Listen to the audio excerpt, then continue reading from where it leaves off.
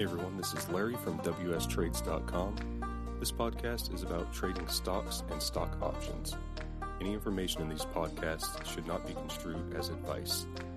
It's for educational and entertainment purposes only.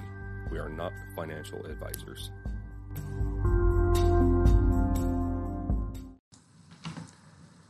Hello everyone. Just wanted to go over how to set up a high probability of success trade when it comes to options trading. Just want to remind everybody that this video is for educational purposes only, and we here at WS Trades are not financial advisors. So I'm taking a look at an option chain here. Let me pull up. Let's see. Actually, this looks like for DIA. So let's just take a look at the January 15th expiration. Actually, you know what? This is actually for Apple, which is fine. So here's the options chain for Apple. Let's say you don't know, or you don't have really a feeling of where Apple is going to go. If they're going to blast off and start cooking, or if, maybe they're going to sell off a little bit and head down. But you still want to set up a high probability of success trade. One of the Greeks that you can use to do this is delta.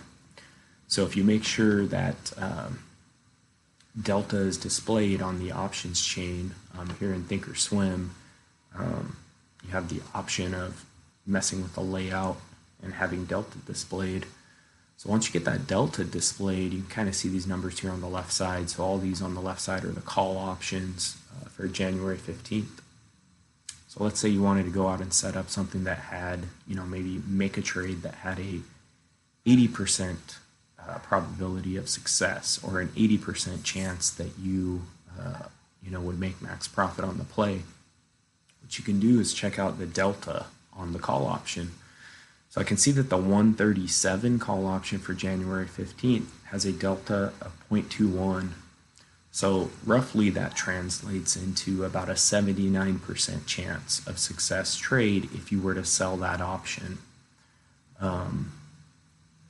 If you want to control your position size and have your risk to be very small, you could sell that 137 call and buy the 138 call. It would cap your profits quite a bit, but you wouldn't be as exposed to as much risk. So if you were going out and buying an option, you can look at the 132 call, which is just out of the money. It's got a delta of 0.49, so it's kind of like flipping a coin.